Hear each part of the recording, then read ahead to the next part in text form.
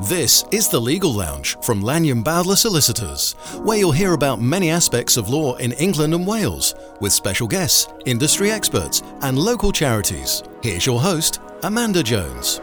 Hello and welcome to The Legal Lounge, where we now release new episodes every Monday. If you haven't heard previous shows, there's plenty of content for you if you're going through a divorce, want to know more about claiming for injuries, or you're training to be a lawyer. You can listen to these shows on your favourite podcast app and get more information by visiting lblaw.co.uk/podcast. In this podcast, private client solicitors Aimee Johnson and Edward Rees talk about the probate process and the administration of someone's estate after they die. They highlight the benefits of the Tell Us Once service, explain what is covered in the initial meeting between the personal representatives and the lawyers, and the following steps in the probate pathway. Hello, I'm Edward, and I'm joined today by my colleague Aimee Johnson, solicitor in our private client department. Hello, Aimee. Hello, Edward. How are you? I'm good, thank you. How are you? I'm all right, thank you. I'm okay, and very pleased to be joining you today to talk about the process of obtaining probate, administering somebody's estate. That's what we're going to discuss today, isn't it? Yes, hopefully we'll cover everything from what to do right at the beginning all the way through to the end. Okay, because it's again, we often have meetings with clients, a loved one's died, we're discussing the will. They know they've got to do things, but they're not sure exactly what they've got to do, and they're not sure about when things are going to happen and the order of events, what they should be doing immediately, what's a priority, what's something that's going to happen sort of further down the line, and the time frame. So I guess the purpose of today's discussion is to give people a steer on that, isn't it? Yeah, just to set it out step by step, and so they've got an idea of the order and which things need to be carried out. Okay, starting right at the beginning then. I mean, actually, you've laid out the steps for us in a bullet point plan, actually. We're going right to the beginning. It's not even, getting the grant of probate. The very first step, what's your advice there? What do we do? It all starts with registering the death after someone has sadly passed away. When it is a more immediate family, it's a more straightforward process because you already have a lot of that information about kind of their full names, any former names, what their occupations are.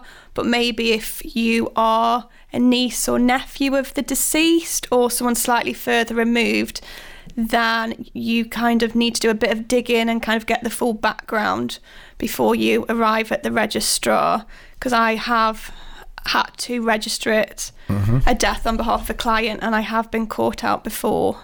So you kind of need to have all that information to hand when you arrive at the registrar. So this is very early days, isn't it? And we're not involved in this part of the process, are we? Occasionally, like you said, you've registered a death, and I've had to register a death for the odd client where there's no but that's when relative. There's been absolutely no family members available. Yeah, but this would be the very first thing, wouldn't it? And normally it would be the family sorting this out, and there's information that they need that they might not necessarily have to hand, maiden names, that sort of thing, isn't it? National insurance number sometimes. Yeah, absolutely, and that's clearly it's a priority, and so that's number one on the checklist. But yes, if there is nobody else to do that, then we will do it, won't we? Yes, it doesn't happen in many cases. It's a rare event, isn't it? And then another rare event following on from that, but again it does happen, is organising the funeral. We've done it, but it's rare because there's usually family who are involved in that, isn't it? Yes, and you don't necessarily have to be the executor named in the will to be able to organise the funeral. Okay. Organising the funeral, something that people can be a bit worried about that is, if I'm sorting that out, what about the cost? Because funerals are not cheap things. They're pretty expensive, aren't they? And so people might be worried, I suppose, about, well, how are we going to pay for this? The funeral director's not necessarily asking us to pay for it right now, but there'll be an account coming in a couple of weeks' time, or the funeral director is saying, we want this payment on account, or we want to know that this is going to be sorted. Are they right to be worried? Can that be sorted out fairly quickly, or are they going to have to dip into their own pockets? There are options available to them. And there is a system in place where if you provide a copy of the funeral invoice directly to the deceased bank, then they will arrange a bank transfer directly to the funeral director, so you don't have to be concerned about paying the money yourself. However, I have known cases where the funeral directors do almost require proof of funds, so they may actually request a copy of a bank statement so they can see that there is that money available to pay the funds afterwards. More something we're seeing more often now, isn't it, really, than it might have been the case, say, 10 years ago or 20 years ago? Yeah, that's what happened with my nan earlier this year. Oh, right, okay. So then another thing that comes up is tell us what this is. The Tell Us Once service. What's that? It is a notification service that will notify all of the government institutions. So this can include DWP for state pension or attendance allowance, and also HMRC if for income tax purposes, but also more generally kind of passport, driving licence and that sort of thing. Oh, so we'll update DVLA and the passport people as well, will it? Yeah. Oh, I didn't. I had no idea that was the case. I knew it told the DWP, and then they did absolutely nothing for months, possibly years, and the HMRC. But I didn't know it did the driving licence and passport. Yeah, and even down to like local library as well. You can cancel your library card with them. Really? Well, that's great. Okay, well, thank you, Aimee. I'm learning a lot. I'm learning more than I thought I would do. So that's great. Okay. Again, normally that wouldn't be us doing that. That would come up at the point of the registration of the death, wouldn't it? So they've changed it now. Again, I know absolutely nothing. So historic, like I say, come and see Aimee if something happens. Don't come and see me.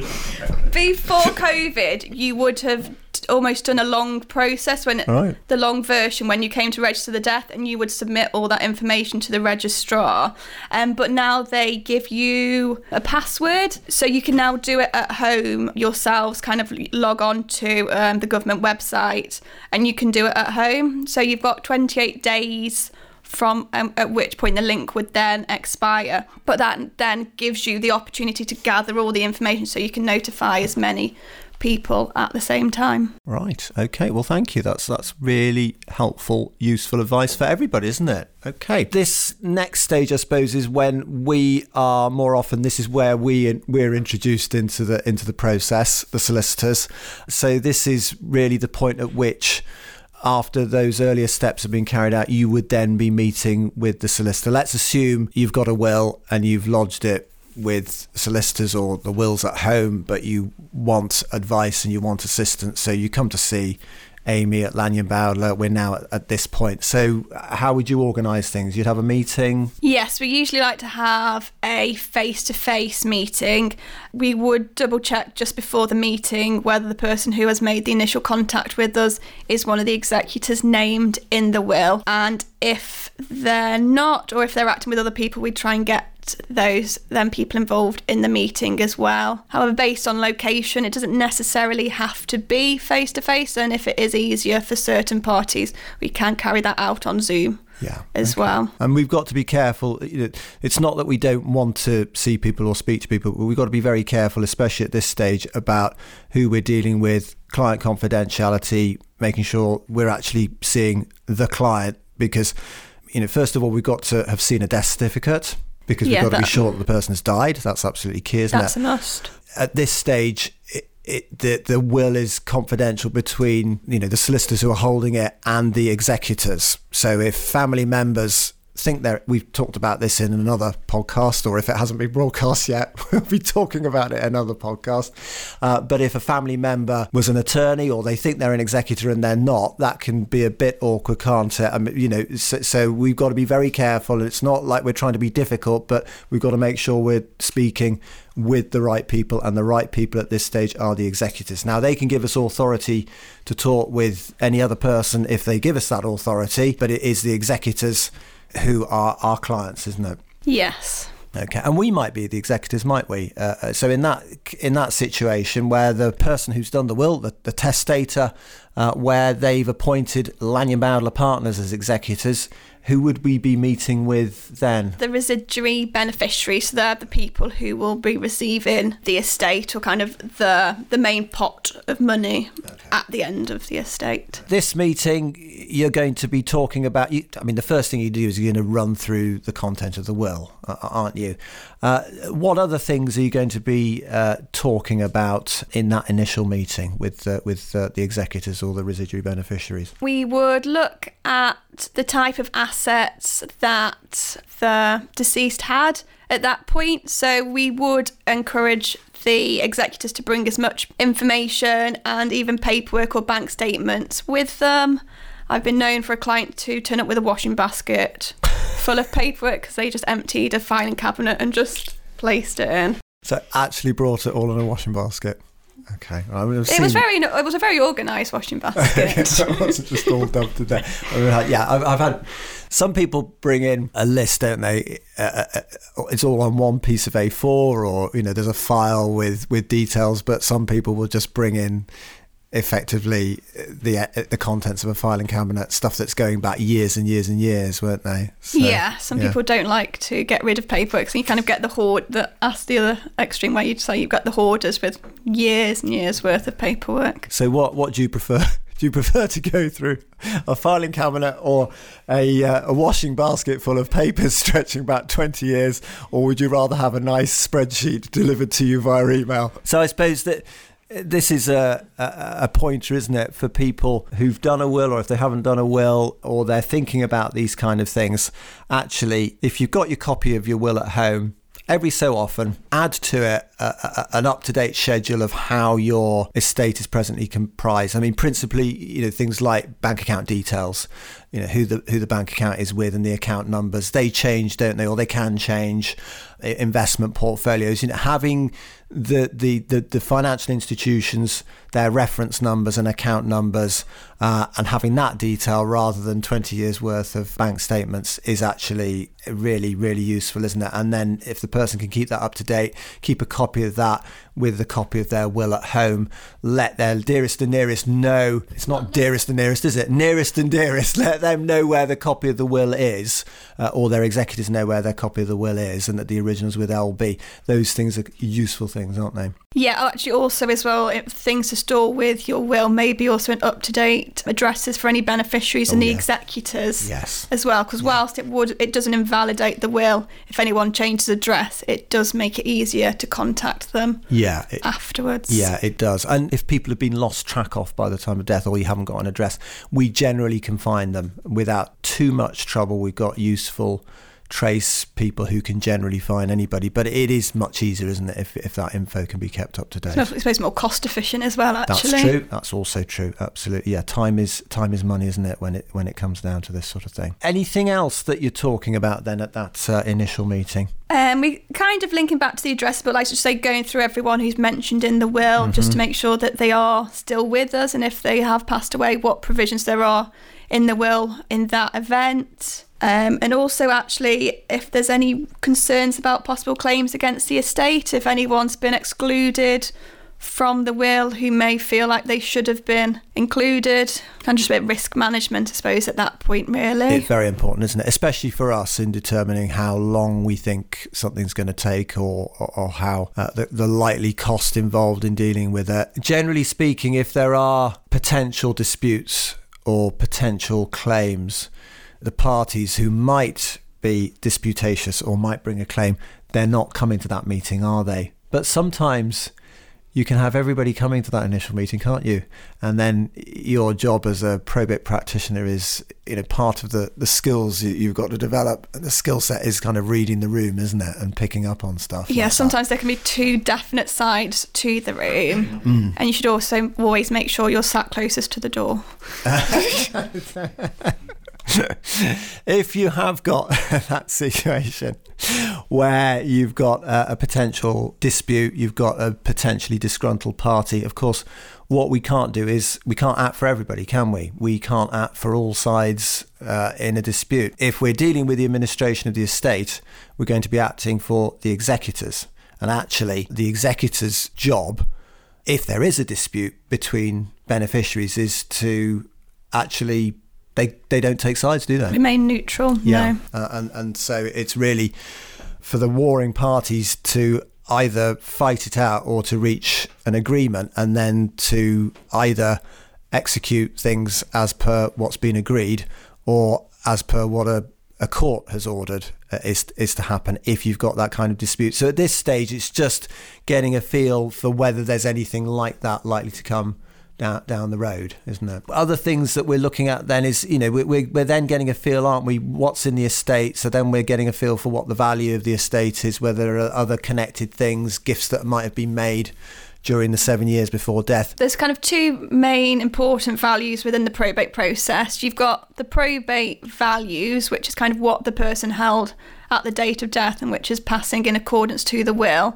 But there is also the inheritance tax value of the estate, which, like you said, just would take into account any gifts that had been made in the last 7 years and any joint accounts that would automatically pass to the survivor but aren't necessarily passing in accordance with the will. Yeah. Also trusts. The deceased might be a beneficiary of a particular kind of trust. So that's an interest in possession trust, and that's got to be brought into account as well in determining all that. You've got to take a holistic view, haven't you, of everything. So actually the more detail, if they do bring in a wheelbarrow full of paper, actually the more the merrier, really, because you want to get the full picture. It's better if it can be distilled down, but you need to get the full picture because that informs whether a grant of probate is going to be required, and it informs how difficult the process or how complicated the process is going to be, because that will depend on the size of the estate, and it will depend on the value, and it will depend on whether inheritance tax is going to be due,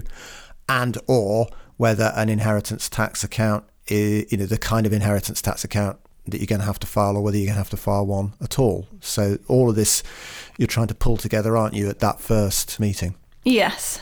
Okay, now we did a podcast with David a few months ago where we touched on this, doing having to file a full inheritance tax account or not having to file an inheritance tax account. And sometimes there's going to be no inheritance tax to pay when somebody's died, but you've still got to file a full inheritance tax account anyway, which could be for a variety of reasons. Here we're talking about, well, this is actually what happens in practice and this is how we would approach this, isn't it?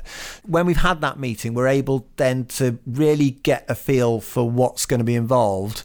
And that then means we can then tell the client, at this stage, is that right? Are we able to tell them at this stage, after we've had this initial meeting, how long we think the process is going to take and the steps that are going to be involved, and importantly, the kind of cost it's going to be? It depends how certain the executors are of the information that they've provided us. If they may have been attorneys previously, so do have the full range of information available to them, then we would be able to tell them what, on the information provided, we think the probate form process will be. And therefore we can calculate costs on that basis for them. And then we would be able to identify rough timescales. Sometimes frustrating part of the probate journey is that we're relying on third parties. Sure, yeah. So whilst we can say what we think the timescales will be, a lot of the time it is outside of our control. The big time frames are, again, they're out of those are the probate registry, really. That's the big time frame, which is out of our control, but at least we know what they tell us at the moment is. But yeah, you're right, there's other things that are outside of our control. If we're having to get valuations, which we will do, if we're having to get date of death balance from a bank, investment valuations, property valuations, generally speaking, you send out a request for that information, it comes back pretty quickly. Generally within a couple of weeks, but sometimes it doesn't, does it? No. And also, actually, you've picked up on quite an important phrase, is date of death. So if the valuations aren't necessarily the value when they come to see us, or it is what was in their account at the date of death. Sure. And we kind of understand that there's still going to be ongoing direct debits, so money during that slight interim period, money may be coming in and maybe paying out, but it's what was in the account on the date that they died, which is the figure that we're interested in. Yeah, same principle, I suppose, with investments. You know, if you've got shares or if you've got unit trusts, those can change their value on a daily basis. So by the time somebody's come to see you maybe a couple of weeks after the death, it could be a month, the value might have gone up, might have gone down, but it's the date of death precise value that you're looking at. You can't pick the figure that suits you.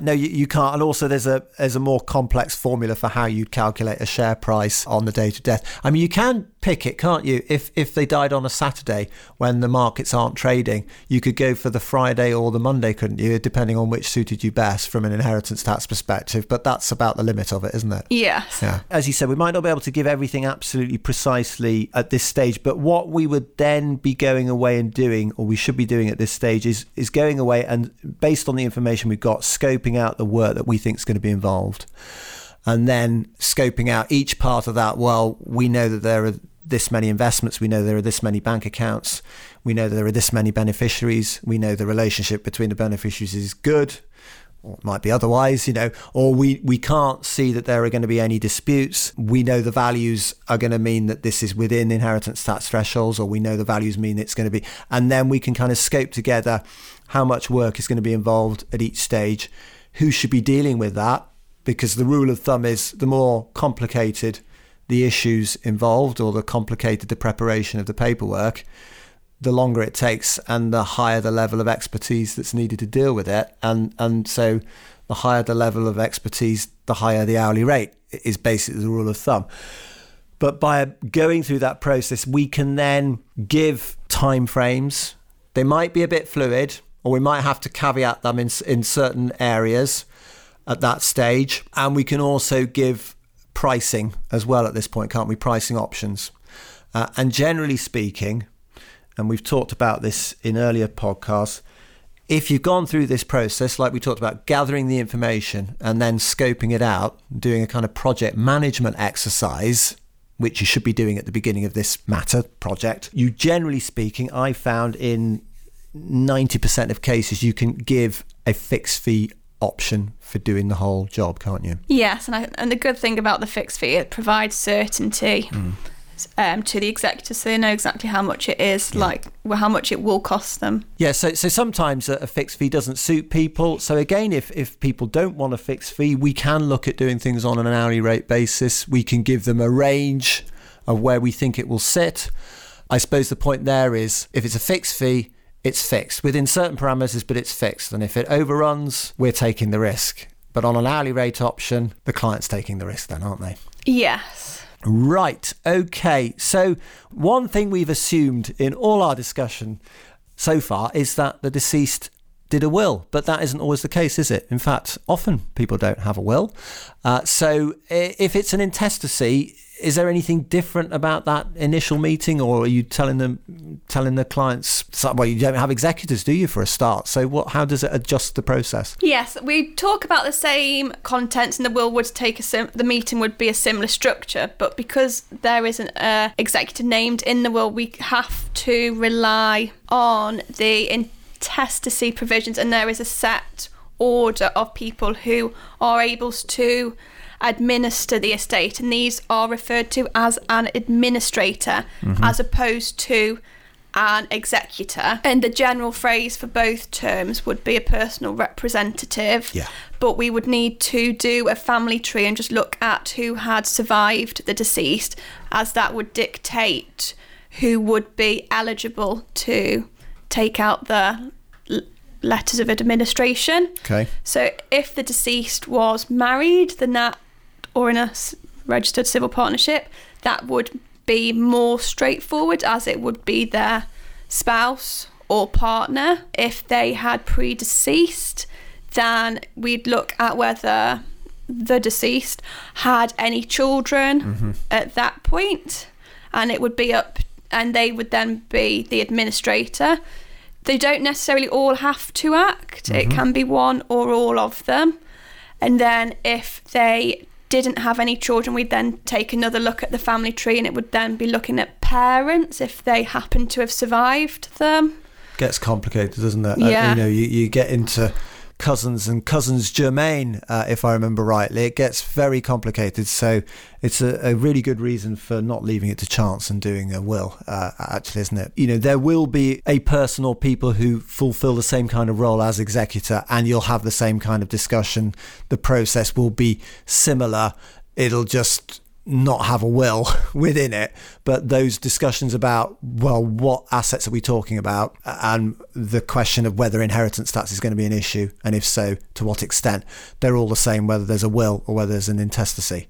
Yeah, there are sometimes initial issues with an intestacy, though, as before the grant has been issued, because I suppose with the will you are able to prove that you are the executor, and you've got a piece of paper, but your authority to act as an administrator only arises once the letters of administration have been issued. So it can be hard for, if you were doing it by yourself, to kind of show your authority during that interim. That's true. That can work both ways, though. This is a bit it gets us into a bit of esoteric territory, but actually that can create some difficulties for the intending personal representative, but sometimes it can work in their favour, because say if they're claiming a transferable nil rate band from a deceased spouse, if it's an intestacy, they may have a longer period to be able to claim the transferable nil rate band, because there's a 2-year period to claim that transferable nil rate band, and where there's a will, it will run from the date of death, because the executor has authority from the date of death. But where there's no will, it runs from the 2 years runs from the time at which the personal representative gets the grant of representation, because there's no will. It runs from that point. It's a very, very technical and very abstruse point, and you don't really want to rely on it, but it can work both ways. Anyway, don't leave it to chance, do a will. That's always our message, isn't it? We've had that initial meeting. We're at stage 5 of our pathway, our probate pathway. What will we be doing now? What will be the next step in the process? Let's say that we've had that initial meeting. We've actually been able to send out a pricing proposal to the executors, and they've agreed that they want to instruct us on the basis of a fixed fee pricing agreement, and then we're moving forward. And what's stage 5 of our pathway? And we would then send out a letter of advice to the executors. So in this letter we would just confirm the agreed pricing and set out the work schedule, which would then just define fully what our involvement would be. But also we are able then to include any additional information which may not have been covered in the initial meeting, because the issue sometimes is that whilst an hour may seem a long time, depending on what's in the estate, it can go very quickly, and sometimes we can't kind of get to everything we need to. So we just kind of then include some additional information about property insurance, which is one of the priorities. Yeah, unoccupied properties.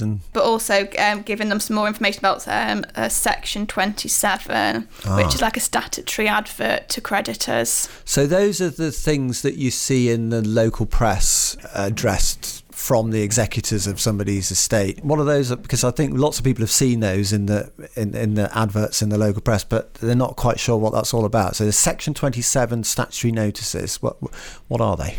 It's a notice to any creditors of the deceased. So if they owed any money to anyone, it gives them the opportunity to reach out to the executors and kind of be listed as creditors of the estate. The advert usually runs for 2 months, and then after that period and the notice has kind of expired, it is then becomes harder for any future creditors to kind of come out of the woodwork at a later date saying that the deceased owed me money, pay me now. So it protects the executors, doesn't it? But it doesn't. The creditor could still follow the money, so they could follow the residuary beneficiaries. But let's say you've got people who are appointed as executors who aren't beneficiaries. They want to be able to distribute the estate in due course, knowing that there isn't somebody going to come out of the woodwork, as you described it, who's going to say, oh, well, they owed me £1,000 or a couple of £100, and you haven't got the funds anymore because you've distributed them, and these Section 27 notices after 2 months would give you that protection as an executor, wouldn't they? Yes. Okay, so we got that letter setting everything out, and actually, they, like you said, they get a schedule that's going to detail, on one page, summarise, these are the steps we're going to take, 1, 2, 3, 4, 5, 6, this is included, this isn't included, and the time frames that we estimate for each of these stages, and we'll come back to you if we think the timeframes are going to have to expand at any point. So then, what's the next thing that we'll be doing on our pathway? We will be sending out, we refer to it as pre-grant letters, so that's just determining the date of death values of the assets in the estate, and also any liabilities, so that we're therefore able to calculate the gross value of the estate, and also the net value which is required for the probate application. Yeah, okay. And that's still very much a paper-based exercise, isn't it, at the moment? There's some of it that's online. There are some banks where you're getting that information from them through an online portal, but mainly it's still letters out and letters back. Yes, I think there is a general shift towards, like you say, portals and via email, but it's not always a quicker process. And like you say, we, where possible, prefer, it's easier to send the letter, because you've also got to enclose the death certificate as well. And that's not just us being stick in the muds, is it? It does seem to be just easier doing it through paper at the moment. Well, thank you for your application. Please, can you now post us the death certificates? You're not achieving anything with the online process. So, okay, so cards on the table. Who's the easiest financial institution to deal with in your experience, and who is the worst? Name names. I'd say probably the worst is NatWest, who do have a portal. Yeah, they do. Yeah. And they like photographs of the death certificate, but they actually also require ID as well for the executors. Right. Front and back.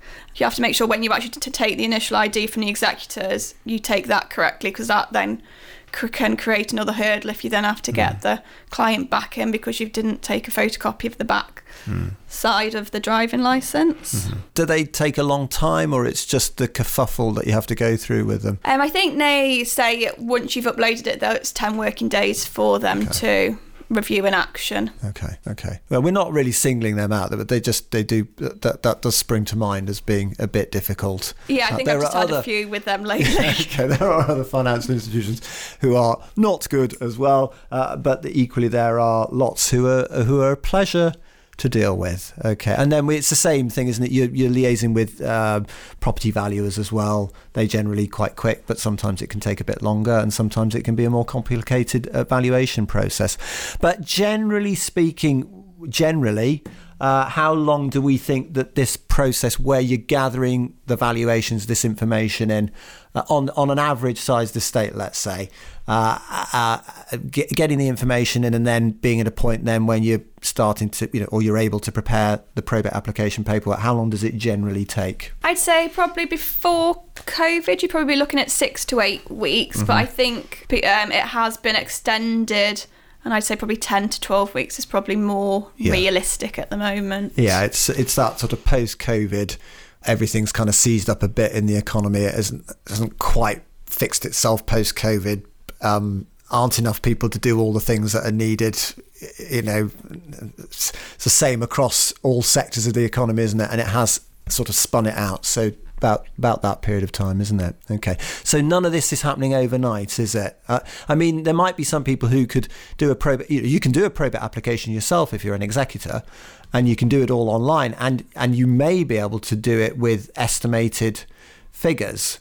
But if it's a bit more complicated, if you want professionals to assist you, and you've got to go and get the information from financial institutions to nail down the values, which you should be doing really, it isn't going to happen overnight, is it? No. Whilst part of me wants to say it might be quicker if you went to the banks directly to the branches, actually there aren't that many branches either, so that's not even a quicker option. No, yes, it's not the option that it might have been, say, 10 years ago, 20 years ago. You might have had a relationship with somebody at the bank who you knew face to face back in the day. That's very unlikely now, isn't it? So then let's assume we gathered all that information back. We got all the values that we need. We're then into the territory of preparing the probate application paperwork, aren't we? Or because again, it's not all paper.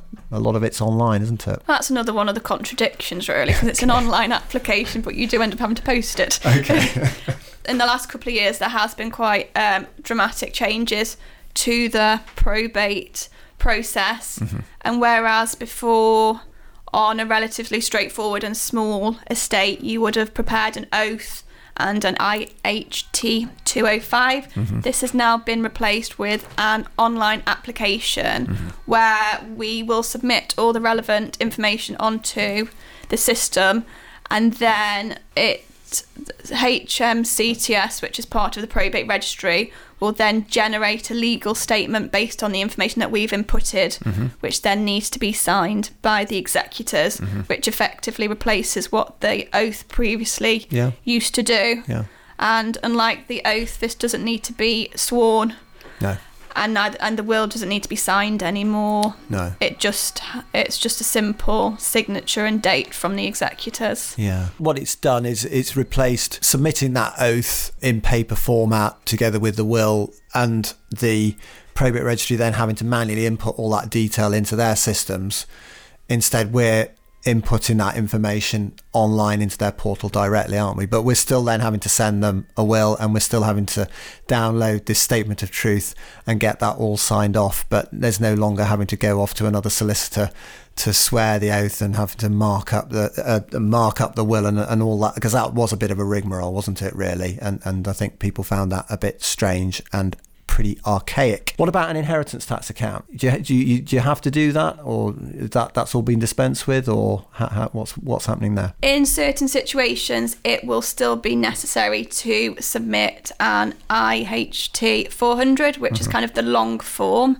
This is required where inheritance tax is payable. However, there are certain situations where inheritance tax isn't due, but if you are claiming any additional reliefs or exemptions where it is still necessary to submit the inheritance tax form. Yeah. However, we would make you aware of this in the initial meeting. Yeah. Well, generally we can in the initial meeting. It's just sometimes it transpires later on that the estate's bigger than you thought it was. And if they've underestimated the value. Yeah, but generally we can nail that one down at the start. But yeah, just because you're having to file this full inheritance tax account does not necessarily mean that you're going to have to pay IHT. But if you're paying IHT, you are going to have to file an IHT 400. So that's that big inheritance tax account, and actually that will have an effect again on how long the process takes, because you get into a sort of chicken and egg situation, that having completed all your probate application paperwork and having completed your inheritance tax account, the inheritance tax account is definitely not an online process, is it? So you've got to get that approved and signed by your client. If there's any inheritance tax that's got to be paid at this stage, that's got to be paid. Generally speaking, you can get that paid from bank accounts that the deceased had. Similar to a funeral invoice. That's it, directly. So you can access before the grant to pay the IHT. So you pay your IHT and you send your IHT account off to HMRC. And then you've got to wait how long? 20 working days. Yeah. Before you would then submit the probate application to the probate registry. So one of the reasons for the delay is that it's two different offices dealing with the paperwork. So once HMRC have received the inheritance tax form, they submit a receipt. It's called an IHT 421 to the probate registry, which just confirms to them that any inheritance tax has been paid. Yeah. However, at this point, they haven't actually checked the calculation, so it's not a done deal that everything is fine and dandy. You have not got clearance, have you, at this stage? You're just allowed to move on to the next part of the process. Once the probate registry have received this receipt, they will then proceed to process your application. Yeah. However, they are quite strict on the 20 working days. They are, aren't they? So if we submit the probate application to the probate registry before that 20 working days is up with the revenue, what the probate registry do is they'll lose the application. Well, no, they won't necessarily lose it, but they're telling us they can't really be held responsible if they can't marry the two the process up. But also as part of to finally submit the online application, they request the date that you submitted the IH2 400. Mm-hmm. They require the date. They can then give you the green light to then finally submit it online before you then put it in the post. So you've got to wait out these time periods, which can be a bit annoying because 20 working days is 4 weeks. Yeah, it's a month, isn't it? And then from that point on, how long are the probate registry going to take? At the moment, what are they telling us? Because this used to be a 2-week period, but now it's, how long is it taking them? 16 weeks. Yeah. And that's if it's an online application. Yeah. So that's a long time, isn't it? And sometimes they'll be able to do it quicker. But when they say 16 weeks, at the moment, that's what they mean. And it might come in a bit quicker. But if we chase them earlier than the 16 weeks is up, you're not allowed. You're not allowed to. This part can really kind of spin out the process, can't it? And if it's a paper application, it's even longer. You're looking at 26 weeks. Yeah. Because I think we chased one recently. Yeah. And if it's an intestacy, not all intestacies, but if it's most intestacies, it will be a paper application. So that makes the process even longer. It doesn't work on the online HMCTS portal. So there's another reason for doing a will. Whether you do a will or you don't, this process doesn't happen overnight. And we hope that the 16 weeks will contract. And I know that there's a select committee who are looking at this at the moment in Parliament, and they're going to be interrogating the officials at the probate registry about why it's taken them so long. Because again, we're 2 years beyond, or whatever it is, COVID. We're 3 years beyond this platform actually being introduced.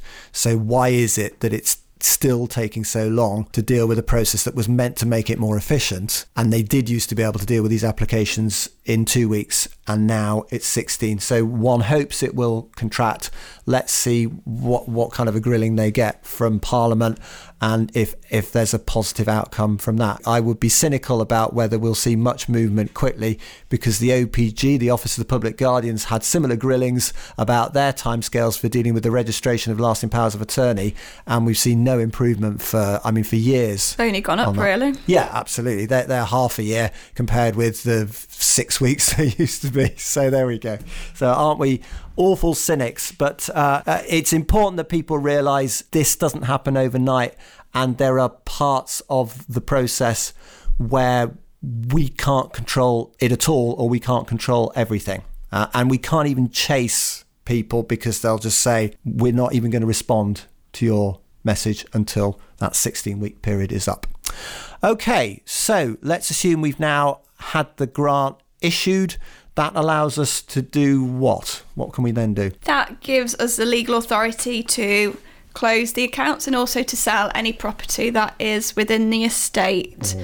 So at this point, we would then look at submitting the closure forms for the bank accounts, any investments and that sort of thing, and then looking at cashing in that money and bringing it into our client account, unless of course they did want to be transferred directly into the names of the beneficiaries. Yeah, okay. And so that's important as well, because if you're selling a house, you can put it on the market actually very, very early on, as soon as the deceased has died, if you want to, but you will not be able to exchange contracts until the grant is issued. So managing the expectations of estate agents, prospective purchasers through all this process is absolutely key. You can agree a sale, you just can't exchange until you've got that grant of probate, and it can take a while to get it at the moment. So that's important, isn't it? Right, okay, so then we're in the process then of cashing everything in, and we're then able to make distributions. We generally wouldn't distribute everything immediately. We'd advise an interim distribution and then holding back funds for contingencies. We do accounts, a full set of estate accounts as part of this process, so that executors and residuary beneficiaries can see everything as it moves from date of death, composition and values of the estate right through to the end point when everything is distributed, and you can see that to the penny. Clearance from the revenue, if you've got inheritance tax that you're having to pay, you might have to wait some time for that to come through. So that's another thing that can add to the time frame. More often than not these days, the revenue are saying, when they're acknowledging receipt of the inheritance tax account, if you don't hear anything from us by this date, you can assume clearance, but sometimes it isn't quite that way, and you get requisitions, and it can take time. It's going through all those stages, isn't it, until we get to the end stage where the accounts are finalised and they're approved by the executors. The residuary beneficiaries will get a copy of those, and we can make those final distributions, having made an interim distribution along the way when we've got access to the estate funds. Yeah, where it's appropriate, like not in every case. They can't do it in every case, but if you can, it's a good thing to do. And so again, you hope that you've been able to complete the whole exercise within those timeframes that we've given earlier on at the stage when we were working out our, how do we manage this project and how long does each stage take? Sometimes it could take a bit longer. You try, keep the executors informed if there's any movement in that. The key thing, I suppose, is communication and ongoing discussion with your executors, with your clients, and with the residual beneficiaries, and keeping everybody updated so that everybody knows what's going on at every stage of the process. Yes, because I suppose it links back to also what HMCTS's argument is, that don't chase us for 16 weeks. They can't work on the files because they're having to give updates. So yes, by us keeping our clients and the residuary beneficiaries regularly updated, it then means they don't have to keep chasing us as well. So it frees up our time to then be able to carry on doing the work that's needed. Yeah, absolutely. And again, laying out those timeframes earlier on gives everybody a clear idea, doesn't it? And so it means there's less requirement to chase or be chased. Yeah, absolutely. So that's a run through that pathway from death to the point where probate's been obtained and the whole administration of the estate has been carried out and completed. Along the way, there can be all sorts of pitfalls. There can be all sorts of things that you didn't... Surprises, things that you didn't quite ever foresee that would happen. But that's the framework generally upon which everything hangs. Again, if there are disputes, that can spin everything out. Unforeseen events can spin everything out. I hope that people will find that a useful guide to the pathway, to the process. And Aimee, thank you very much indeed for taking us through that. I've certainly learnt a few things that I didn't know, so thank you. Thanks to Edward and Aimee for sharing their expertise. More proof that lawyers don't bite. If you have a legal issue you'd like me to put to our team to cover in an upcoming episode, please let me know by visiting lblaw.co.uk/podcast. Thanks for listening. If you found the conversation useful, please remember to follow or subscribe on your app so you're notified of new releases when they come out every Monday. Speak to you next week. That was the Legal Lounge from Lanyon Bowdler Solicitors. Visit lblaw.co.uk/podcast for helpful resources, and please do follow or subscribe on your podcast app so you never miss an episode.